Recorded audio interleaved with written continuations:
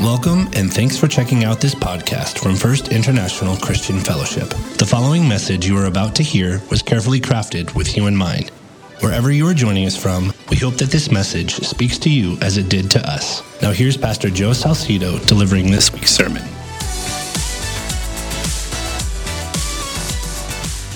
Please join me in a word of prayer.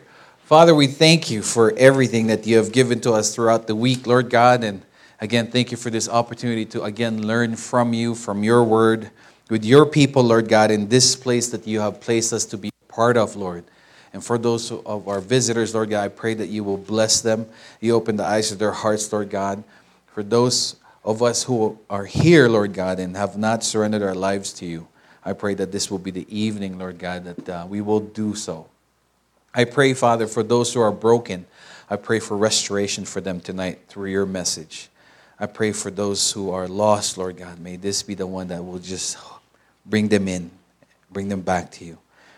I pray, Lord God, for wisdom from you. Let you and you alone speak to your people, Lord God. Don't let me get in the way, Lord.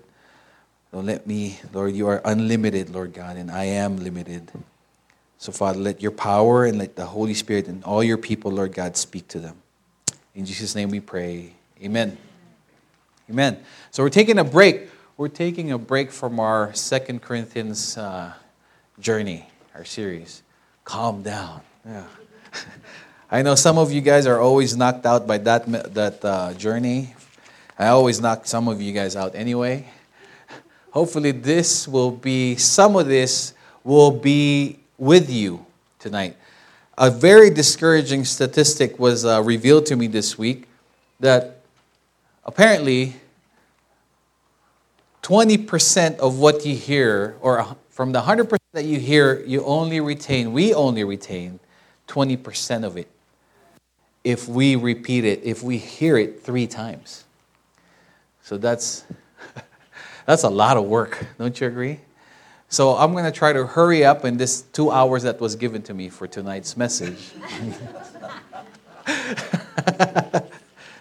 And then, no, it's not 2 hours to our visitors. It's only an hour and a half.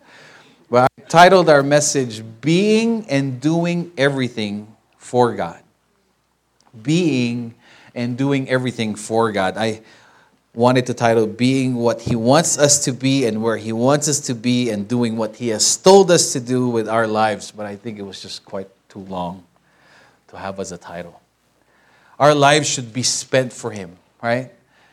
Our lives should be spent for the Lord and to please the Lord. That's what the Bible tells us. That's what the Bible tells us. For those of us who have been following God and you've been walking hand in hand with Him, you know that you are not trying to earn your salvation, especially if you've surrendered your life to Christ already. There's no point of earning your salvation. You already got it. It was God's grace. It was the gift that you received. But you still have to live your life as a pleasing sacrifice for Him. In Colossians 1:10, so that you may walk in a manner worthy of the Lord and may please Him in every way, bearing fruit in every good work, growing in the knowledge of God. There's that walk that needs to be pleasing for God. Our lives should be spent for Him. There is that need to grow in our knowledge of Him, His ways for us, His will for us. We need to take the time to learn and to live out. I know this whole week you've been bombarded with everything else that you are busy with. You've been bombarded with whatever your coworkers were more than willing to tell you at your break room, correct? Whether it's about their faith or how they think of God or what they think of God or nothing about God, or how your life should be spent and how it shouldn't be spent. Whether it's in school, you've learned it in school, or for those of us who are no longer going to school, but are very much in tune with our Netflix and our series is there.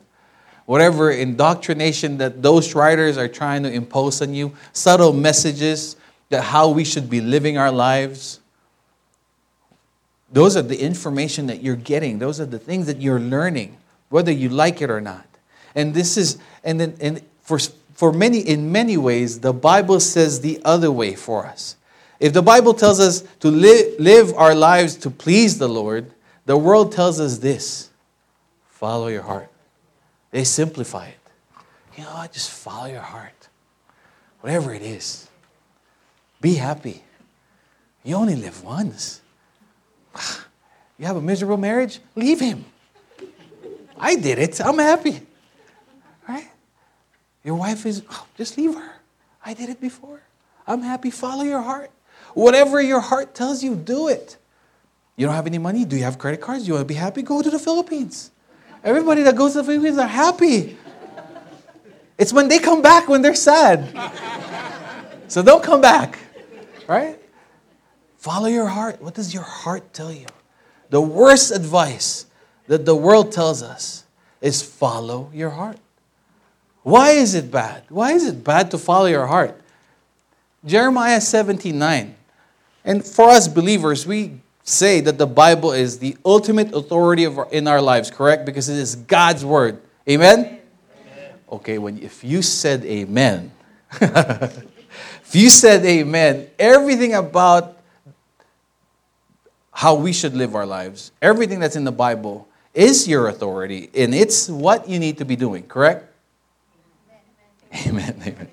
I'm not saying that we're always doing it, but that's the truth. If it's our ultimate authority, if it is God's word, we should be following it to the T. Amen. But here, this is what the Bible says about our heart. The human heart is the most deceitful of all things and desperately wicked. Who really knows how bad it is? If I do this, will it move a little bit here? No.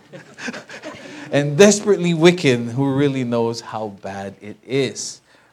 That's what God said through Jeremiah on what the human heart is. And Jesus said in Matthew 15:19, "For out of the heart come evil thoughts, murder, adultery, sexual immorality, theft, false testimony, and slander." Again, that's in Matthew 15:19. The biggest flaw or mistake of our world, number one, is that it forgets God. The enemy, Satan, wants everybody in this world to forget who God is. To go against everything that God has said in the Bible. Believers, we've been talking about Satan, right? We've been talking about how he attacks us, how he's lurking there, trying to attack us, looking for when to strike, right? And most of the time, we get caught with this biggest lie from the world to follow our hearts. Last week, we spoke about growing with the knowledge. We were talking about transforming by the renewing of our minds. Tonight, we're talking about the heart. Because everything that's in your heart is what drives you. Do we agree? Your children, if you have children, your children are the ones that drives most of us. Oh, the reason why I'm working this hard is because of my family, for my children. If you don't have any children, your nephews and nieces in the Philippines, because you're the one who's sending them to college, right? Because everybody knows they know you don't have any kids, so call auntie, call uncle. They have money. But regardless, it's whoever and whatever it is that's in our heart that drives us. It's our driving force. And the Bible tells us, Proverbs 4:20-23 says, "My son, pay attention to what I say. Turn your ear to my words. Do not let them out of your sight. Keep them within your heart." God's word must be kept in our hearts. As much as we are learning about God constantly through our Bible reading and our study here, when we're here through your Bible studies, our hearts should be changed. When we hear God's word, we need to put it in our hearts.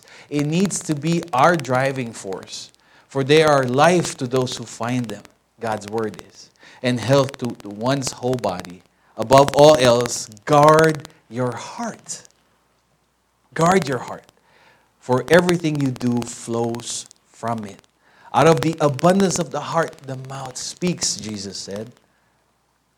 So you will catch what is the most important thing with your coworker or your friend, your husband or your wife or your children, is whatever comes out of their mouth all the time. If it's food, they love to eat. If it's about money, they love making money. If it's about the Philippines, they love the Philippines. If it's about Mexico or something, traveling. If it's about their retirement, they're obsessed about their retirement. It's about their business. They're obsessed about their business. But believers, Jesus tells us that we have to guard our hearts, right?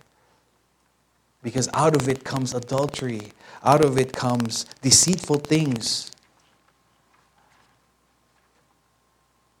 So tonight, as we discuss, that's our opener, right? That's our introduction to what we're going to be talking about. But tonight we're going to look at two accounts of David and his fall with Bathsheba, as you see there in chapter 11. And then in our second hour, we're going to be talking about the disciples when Jesus calmed the storm. So let's begin.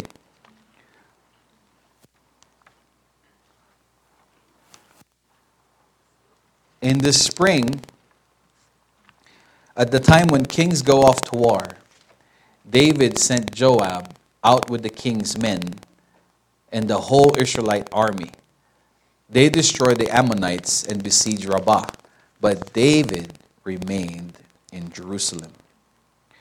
David now decided to stay while he was supposed to be at war with his soldiers. So the first point is being where God wants us to be. We need to be where God wants us to be. If God wanted you to be here and you're here, praise God. Amen? Because wherever God wants you to be, that's where we need to be. Whether that's challenging, whether that's comfort, whether that's a vacation, whether that's work, we need to be there. Or else we will see what happens. If you already know the story, you already know that because of this decision, David deciding to stay instead of going, it cost him one of his biggest falls. It cost him to fall in an adultery, to commit adultery, and then murder. And then he lost because of that. The coup that happened because by his son Absalom was conspired with Uriah's uncle, Bathsheba's uncle. You will see that all these things, because of this decision, many sins followed. So whenever we argue with God, whenever we follow our heart instead of following God, sin is in the middle of it. You are close, if not already, close to committing sin, falling. Because first of all, you already sinned, right? The joke where two gamblers were talking and they're trying to quit to gamble, and they said, "Man, I tell you, I'm not gonna gamble for a year." And the other guy goes, "You want to bet?" And then the other guy goes, "Sure." And they shook hands. And they said, "I will get you." You already sinned. If God told you to go somewhere else, but yet you followed your heart, you already fell. And then you're going to continue to fall. So believers, we have to continue to know. We have to, if you're already following God, if you're constantly following God, praise God. Continue to do so. And we're going to find out later with the disciples that it doesn't guarantee a life free of trouble or hardship. Sometimes you are free of trouble and hardship when you follow God, but most of the time, it's a challenging walk. So we'll continue with this one. One evening, David got up from his bed and walked around on the roof of the palace. From the roof, he saw a woman bathing. The woman was very beautiful. And David sent someone to find out about her. The man said, she is Bathsheba, the daughter of Eliam, and the wife of Uriah the Hittite. Few things here. David decided to stay in the palace because he didn't want to go to war where he has to stay in a tent.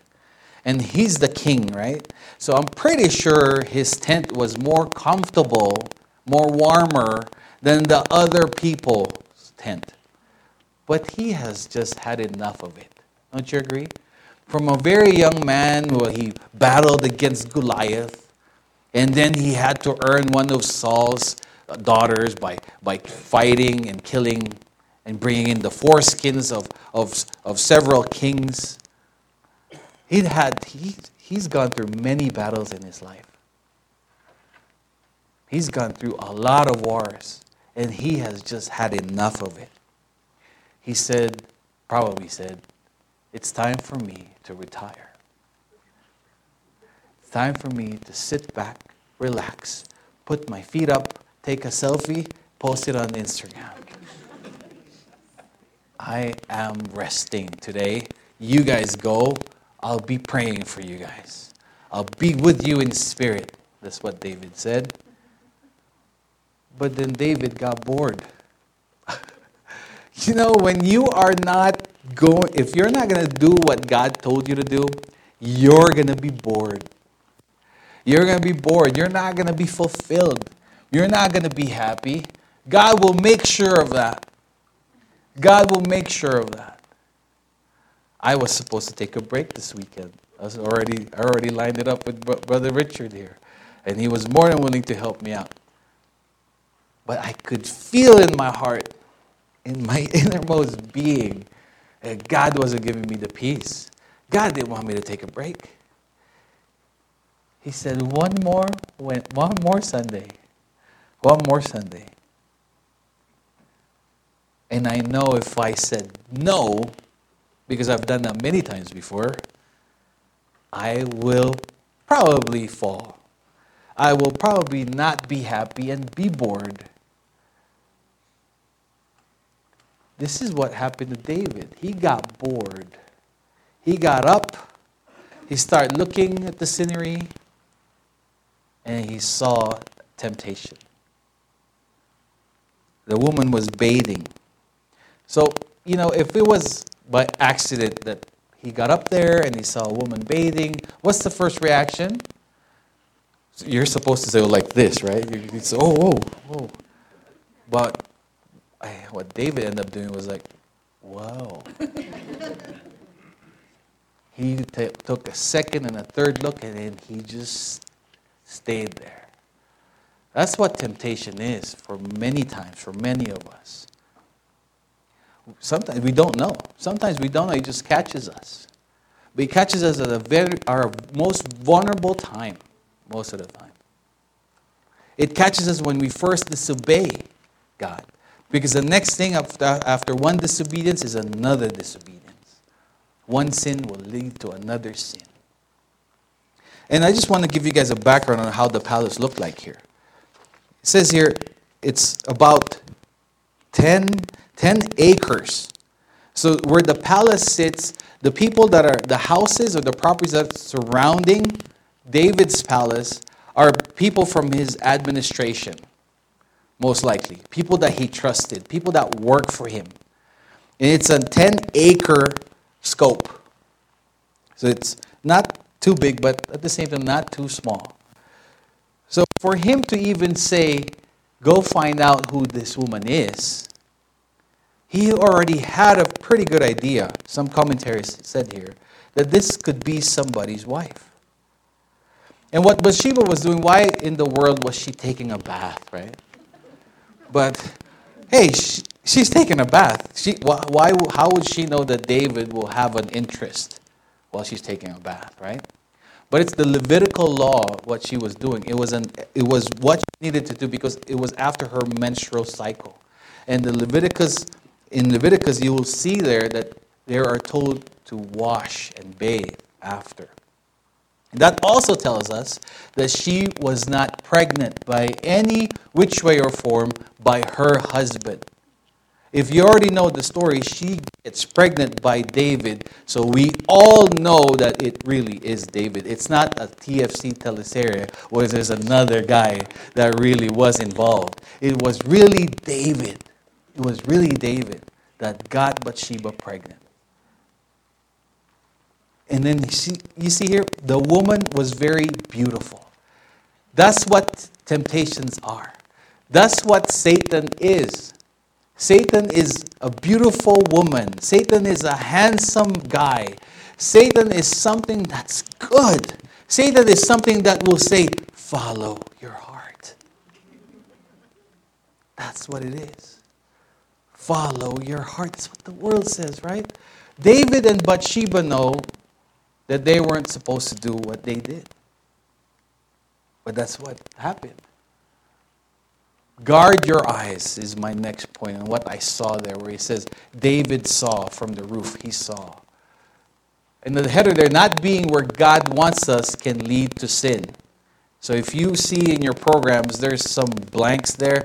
So because they said, again, from what I heard, is you hear, you learn from hearing, you hear from touching, you hear from doing. So as you're writing, hopefully, as you're hearing me, with the 20% that you can retain, hopefully it will be what you need for the week.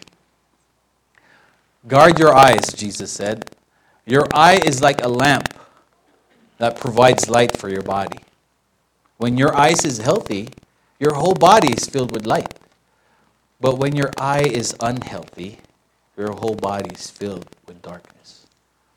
And if the light you think you have is actually darkness, how deep that darkness is. The worst thing about a person who is lost, the worst thing is the fact that if they don't know that they're lost. Some people, have you been lost before? And you keep going and going and you don't even know you're lost, and then before you know, you lost 2 hours.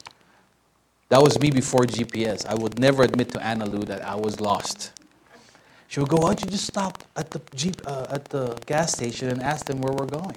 I mean, if we're lost. I go, no, we're not lost. I know where we're going. I know where we're going. And I keep going and going, and then before we're where we're not supposed to be because of pride, because of my pride. And most of the time, people in this world, because of their pride, they won't admit that they are lost. They won't admit that they need Jesus in their lives. They won't even admit, because of their pride, that there is a God. I met this one guy last Saturday. I didn't meet him. He's an old friend of mine. And to my surprise, he's claiming to be an atheist. I don't know if he's just doing that on purpose because he knows I'm a pastor now, and he just wants to irk me. But he said he's an atheist. To my surprise, he's still an atheist because days before that, he had a stroke. He had a mild stroke.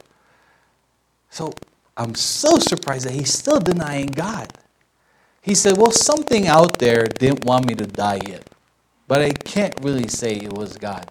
But you know what? I went to church because I wanted to think that's something out there. And I know this guy from the past. I know this guy was so scared of getting into a fight with somebody that's smaller than him. But then here he is so arrogantly denying the God of the universe. So I told him, don't you find it so arrogant of you to say that after the fact that somebody, as you said, saved you, you now turn around and say, well, something out there saved me, but I'm not really going to say it's God? And I said, why are you saying that? Have you looked into the scientific background of these things? And he goes, no, not really. I go, so why are you denying that there's a God? And this is his answer. I can't really still swallow it.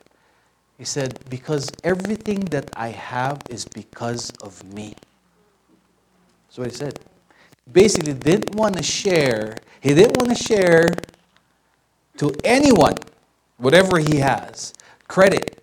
He didn't want to give anybody else credit. He wants all the credit. And what does the Bible say? God opposes the proud, but gives grace to the humble. And I told him, you know what? I'm going to be praying for you. And he said, dude, if God will show me himself, if he will appear in front of me right now, I will believe him.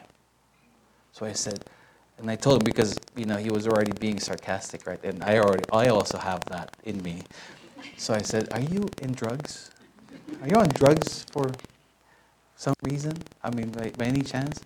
Because if you look around you, there's no lack of evidence of God. God is everywhere, as you can see. If you look up in the sky, as Paul said, right, in Romans, a person could just have to look up in the sky and they will know that there is a God. So that's the point there. If you will just open your eyes, if your eyes are on the right things, you will see that there is a God. But at the end of the day, it's really your heart that's the problem. Many scientists have tried to argue. Some have become believers. Some remain atheists. Because it's not the lack of evidence, it's what's in their hearts. But going back on the eye part, what do you see most of the time? For believers, we're supposed to be reading the Word. How can we continue to walk that straight and narrow with the Lord if our knowledge of God isn't enough? It is God, the Holy Spirit that's in us, that's going to empower us to continue to obey Him. It is Him. But without us feeding ourselves, without us feeding our bodies with the light from the Word of God, it's going to be hard. If your whole time, in your 24 hours, you've spent 16 hours watching Netflix movies, and you take pride in it, and you post it on your Facebook, and you're saying, binge time, some movie binge, James Bond marathon. Right?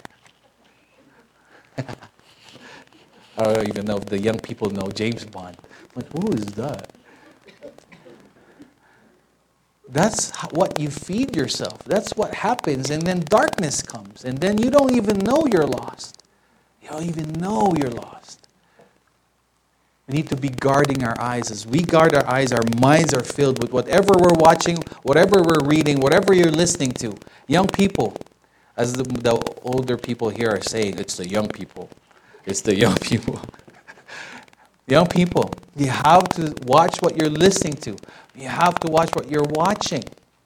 If it is not aligned with God's Word, if it's all about the world is telling you to be against God in many, many subtle ways. It could be a subtle message in your games or those songs that you're listening to. Mature people, it's the same with us.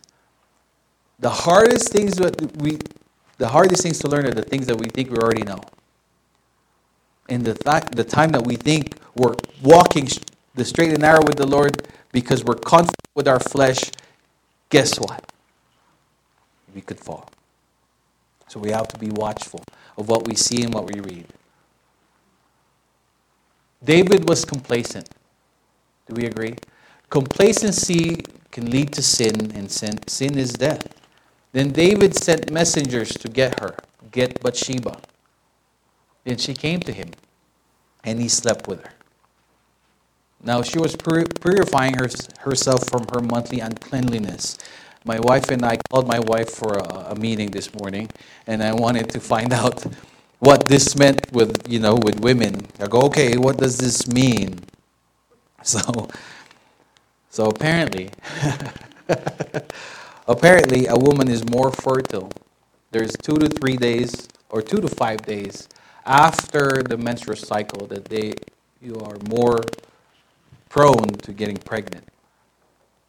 But as we looked at the here it is. This is from parenting.com. Your fertility, in general, a woman's fertile window is the day of ovulation, usually 12 to 16 days before the menstrual period begins and the 5 days preceding it. For the average woman, that occurs somewhere between 10 days and 17.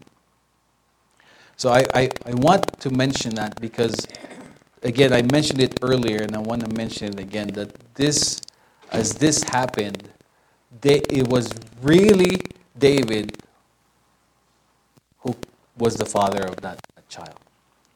And you will see here that there's no argument. There was no argument from Bathsheba. Because if you will see in the Bible that there were rapes, unfortunately. There were things that happened there. Men forced themselves to women, and you will read the ugliness of it. It's recorded. So if that were the case here, that would have been written here. But Bathsheba also gave in. She also gave in to the sin. So there was an abuse of power from David here. Because sin just blinds you. When you're following your heart, everything gets blinded.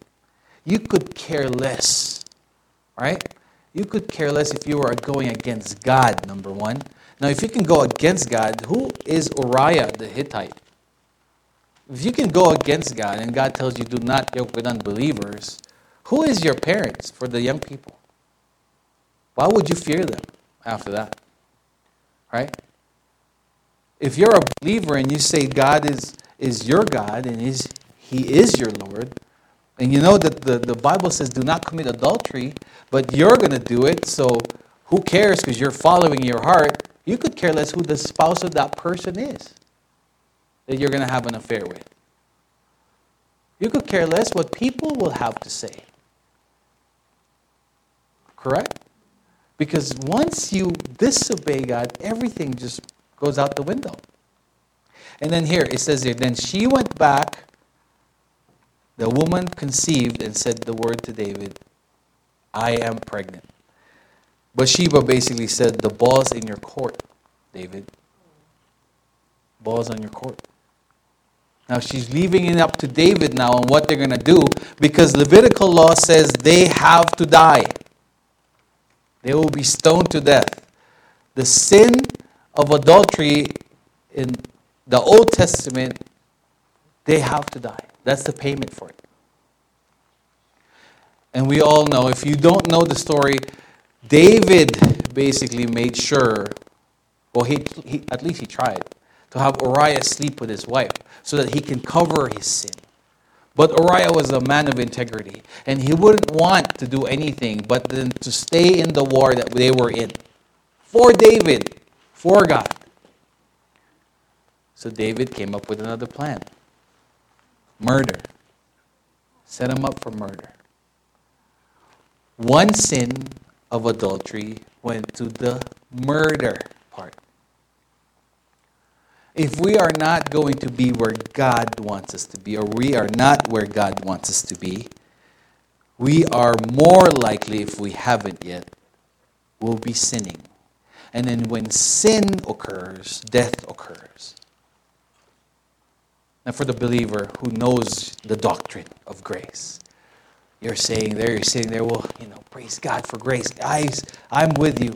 I say amen with that. Amen to that. Praise God for grace. Because Jesus paid it all, right? For those of us who have surrendered our lives to Him, for those of us who have accepted Him as our Lord, for those of us who have agreed to what Jesus has done on the cross was the payment of our sins, praise God for grace. Because most of us, we have sinned like David did.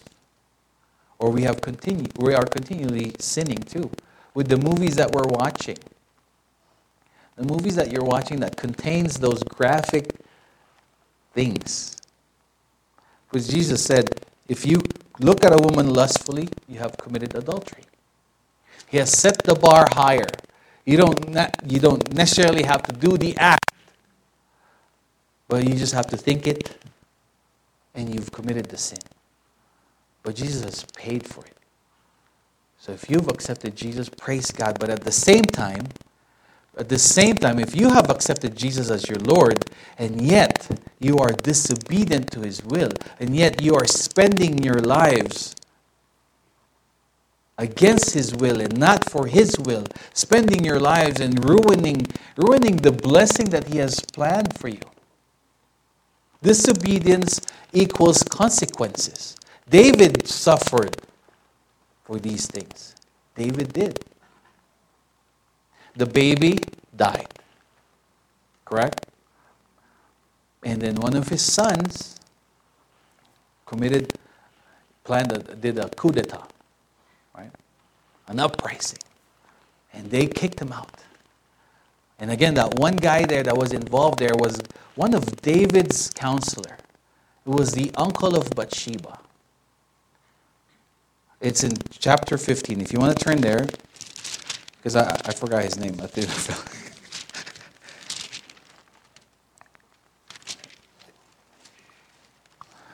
In verse 1 of chapter 15, in the course of time, Absalom provided himself with a chariot and horses with 50 men to run ahead of him.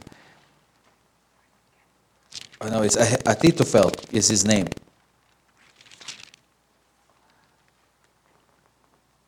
Yes, Ahithophel, one of his counselors, was one that conspired with Absalom.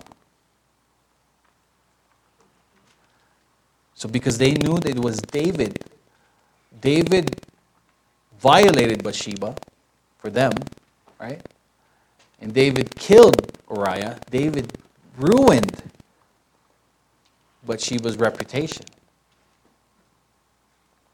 So they were mad, they were upset about it. It wasn't good for David. So that's our first point here. Am I still good? Okay. We need to know that the desire of David when he looked at Bathsheba was there. Then when he saw it, because he wasn't guarding his eyes, desire happened. Right? And when James 1:13-15 says, when tempted, no one should say, God is tempting me. For God cannot be tempted. Nor does he tempt anyone.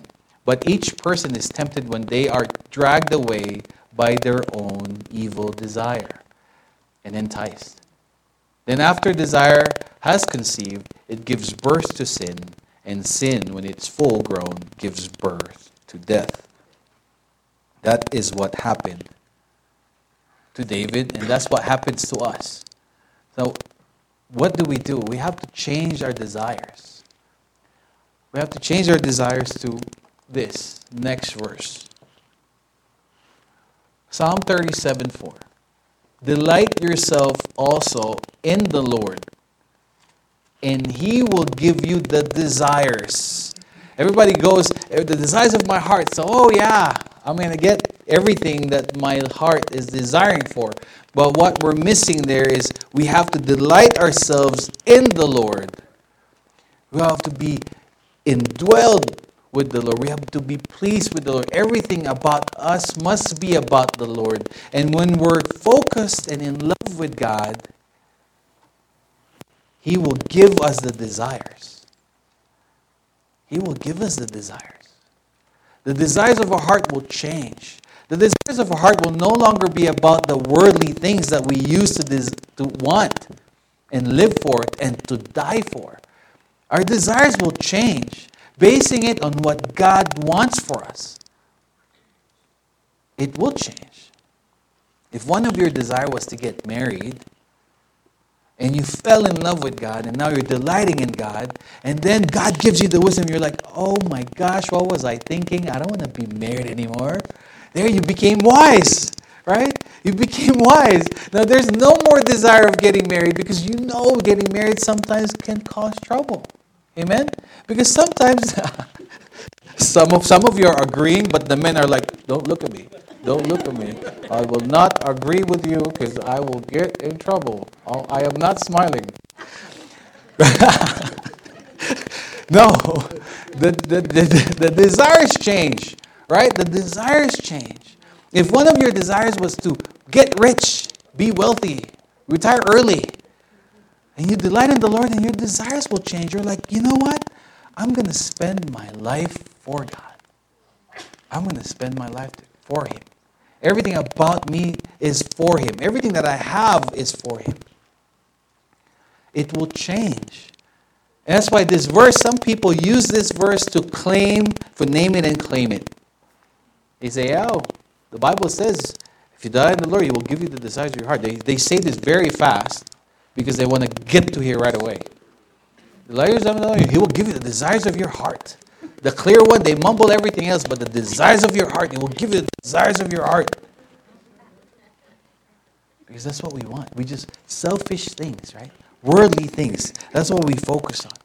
So we need to change our desires. We need to guard our eyes, and then we need to change our desires. How do we change our desires? We need to delight in the Lord. We need to grow in the knowledge of our Lord. We need to be transformed by the renewing of our minds. It's all connected, and we all need it. We need it. That's why this world is dying, because they denied God, and they want to deny God. No more God in schools. Guns come in, and they start talking about guns. They still don't want to talk about God. No God. Everything else but God. Everything else but God. Divorce rates jump. Suicide rates for teenagers jump. But no talks about God. Medical. Let's talk about medical things. Things that make sense. Everything else but some old thing that's written in that book. Because that don't relate anymore. We need to change our desires. Our desires need to be for God. We need to be delighting in Him. Please turn your Bibles to Mark 4. We're going to be reading from, so I'm on my 30-minute marker, huh? All right. Mark 4, 35 to 37.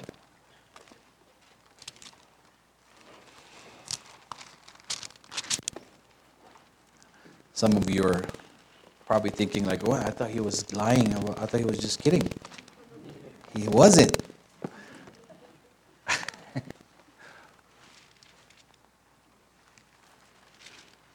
Now I want to show you this. This is why we're going through Mark.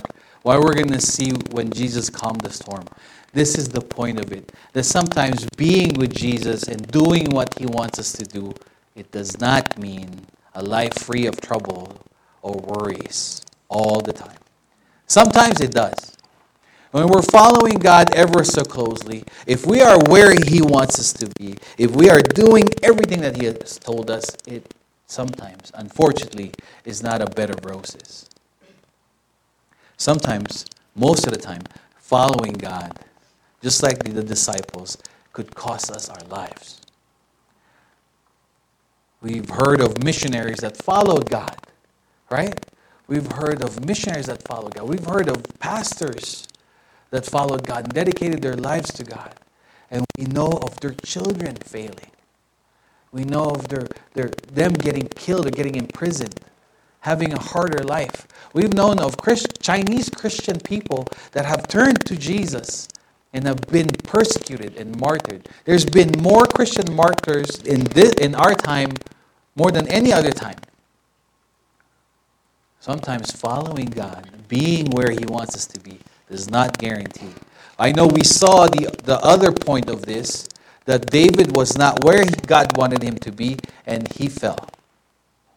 He didn't do what God wanted him to do, and he fell. Now we're going to see that sometimes, and I want to say most of the time, when you're following God, it doesn't guarantee a life free of trouble. As evening came, Jesus said to His disciples, "Let's cross to the other side of the lake." Jesus told them.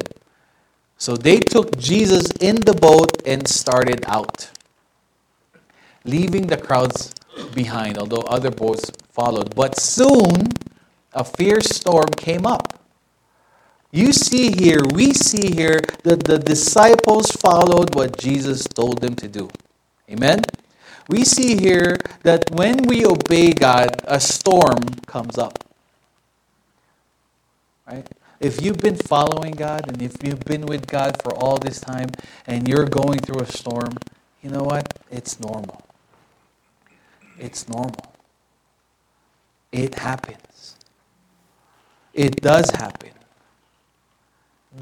A life of a Christian is an impossible life. A Christian life is impossible. Without the help of the Holy Spirit, we cannot do anything. Apart from Jesus, we can't do anything. But with Him, He gives us strength to do whatever He wants us to do. So we see it there that Jesus told them and they obeyed, but they have trouble. Jesus, the question now is, does God care? Because I'm obeying God, Joe. I've been walking with God, Joe. Now why am I experiencing these things? Why is God not answering my prayers? Why are my kids getting sick? Why is my family getting attacked? Why is my business failing? Why is my car breaking? Right? And then you say, does God care? Have you asked this question? If you're going to be honest, I'm pretty sure everybody have asked that question. Do you care, Lord? And we see here the disciples did that. Jesus was sleeping. Jesus was sleeping at the back of the boat and his head on a cushion. The disciples woke him up shouting, Teacher, don't you care that we're going to drown? Experienced fishermen. This wasn't their first rodeo. This wasn't the first time that they experienced storm in the boat. I'm pretty sure they've seen and experienced many storms. For the believers here that's been a believer for many years, it doesn't matter how long we've been following God. It doesn't matter how many storms we've been through. Sometimes we still panic. Unfortunately. Sometimes we still panic. Oh Lord, don't you care? Don't you care, Lord? We know the answer to that, right? God cares. God cares. He counts our tears in a bottle. Right? He counts it. He keeps it there. He knows. He knows our pain. He knows our hurt. When he brought back Lazarus from the dead, he cried. Jesus wept. Because he knew the pain of the sisters and the people that loved Lazarus. I love the commentary, and I tend to agree to it, where he cried because he was crying for Lazarus because he was going to bring Lazarus back. He was going to bring Lazarus back to this world. So he was like, oh, Lazarus, man, I'm sorry. I'm going to have to bring you back. Just when you thought you were out, I pulled you back in. Right? He pulled him back in. Jesus feels. Right? He feels for us. He's compassionate. He knows every hurt. He knows every worry. He knows every concern. He tells us, give it up to him. That's what he told us. Come to me, all of you are heavily laden, and I will give you rest. That's what he said. So does he care? Yes, he cares. Yes, he cares. Then he arose and rebuked the wind and said to the sea, Peace, be still. And the wind ceased, and there was a great calm. But he said to them, Why are you so fearful? How is that you have no faith? Sometimes we have to always be asked that question, unfortunately. No matter how long we've been walking with God, no matter how many times we think we've been obedient to him. Because sometimes when we're walking ever so closely to God, we feel entitled, right? We feel entitled that, Lord, I've been following you. I shouldn't be going through trials. Right? Lord, you should be blessing me because obedience comes blessings. And then you panic because it keeps coming and you're like, Lord, do you care? And then he asks us, you still have no faith. It's not just faith for the sake of faith. It's faith on Jesus. What the disciples forgot was Jesus, the Son of God, was with them. Amen? If you're serving God and you're going through trouble, don't forget the fact that God is with you. Amen? Jesus is in the boat with you. Jesus is in the boat with you. He knows what you're going through. Don't forget that. That's what they forgot. They forgot who was in the back of the boat. That's why, look, don't you still have no faith? I am here. Church, whatever it is that you're going through, just know, especially if you've surrendered your life to him, God cares. God cares about that concern of yours. And God has the power to quiet the storms. Whatever storms it is that you're going through in your life, God can say, be still, and it will stop. When God restores somebody, it only takes momentarily. a moment, and everything will be healed. The woman who was bleeding for many years was healed instantaneously. The woman that had osteoporosis problems for 18 years. Jesus saw her in the temple, and Jesus said, "Woman, be free from your ailment." She was instantaneously healed. She suffered for 18 years. In seconds, she was healed. When God takes control, when God says it's enough, it will be done. Amen? It doesn't matter how long you've been praying. It matters who you're praying to. Because God can hear your prayer, and God has the power to answer your prayers. And lastly, I want to end with this. I know that our topic has been about obeying God, being where God wants us to be. But at the same time, I know I switched it to when you're following God, and then trouble comes, and sometimes even though you're following Him ever so closely, sometimes you still doubt. Sometimes we still fear. And He says, "Fear not, for I am with you. Be not dismayed, for I am your God. I will strengthen you. Yes, I will help you. I will uphold you with my righteous right hand." That's God's promise. Amen? That's God's promise. Dismay means to cause or to lose courage.